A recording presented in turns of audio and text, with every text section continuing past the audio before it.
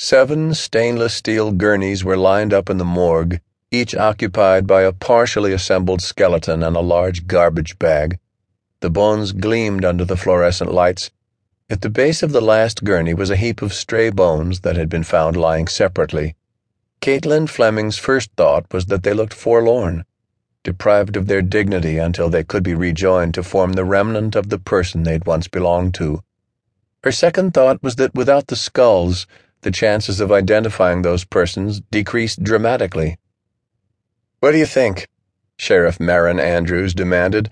Her booted feet sounded heavily as she walked from one gurney to the next. The bones were pretty much loose in the bags, but the medical examiner made an attempt to reassemble them.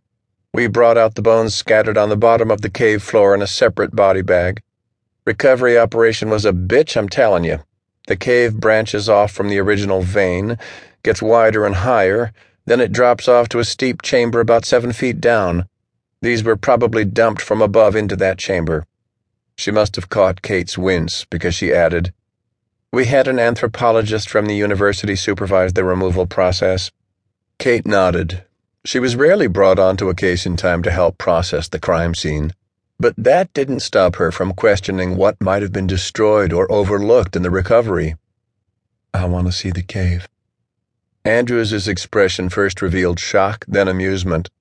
"Fortunately for you, that won't be necessary. It's on the face of Castle Rock and not easily accessible. Either you climb down from the top or you scale upwards nearly 800 feet.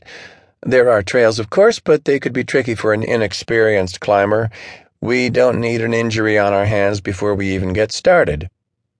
"I'm not inexperienced." Kate knew exactly what the sheriff saw when she looked at her. It was, after all, the appearance she'd cultivated for well over a decade.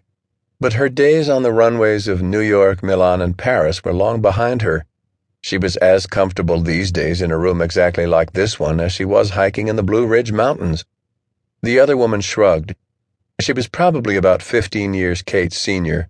Her looks were nondescript, a sturdy build filling out a beige uniform, close-cropped light brown hair and hazel eyes. But Kate knew better than anyone that appearances could be deceiving. Maren Andrews had a reputation for being an excellent, if ambitious, cop, and that ambition, along with her father's millions, were rumored to be priming her for a chase to the governor's mansion. Kate's help in solving this case would provide a stepping stone to that end. "Figured you'd want to see the area anyway. That forest fire in the eastern Cascades has depleted the personnel at the forestry stations. But we've hired Zach Sharper to stay available during the course of the investigation. He's the outdoors guide who found the bodies. Said he was preparing for a client who wanted to spelunk some out-of-the-way caves, so Zach explored a few off the beaten path. Thought he'd discovered a new one when he stumbled on this." Andrews waved a hand at the skeletons. "He runs an outfitting company, rafting, kayaking, mountain climbing, hiking, that sort of thing." The assessing look in her eyes said better than words that she didn't believe Kate's assertion of her outdoor experience. "He's also on the search and rescue team when campers and hikers go missing. He's got some rough edges, but he's supposed to be the best in the state." "I can handle rough edges." Kate walked around the gurneys to peer more closely at the nearly identical junctures where the skulls had been separated from each skeleton. She looked around then, spotted a magnifying loupe on a set of metal shelves in the corner, and retrieved it before continuing her examination. "The guy from the university said it looked like a knife or saw was used to decapitate them." Kate moved to another gurney to peer at the vertebra. "I'd say a saw. With luck, I may be able to narrow the type down for you." Straightening, she scanned the remains lined up on the stainless steel tables. "You've got 4 men and 3 women, but I suspect the medical examiner told you that." "He did. He also tried and failed to find a cause of death for any of them, but this thing is way out of his league and he knows it. He's a pathologist, not a forensic anthropologist.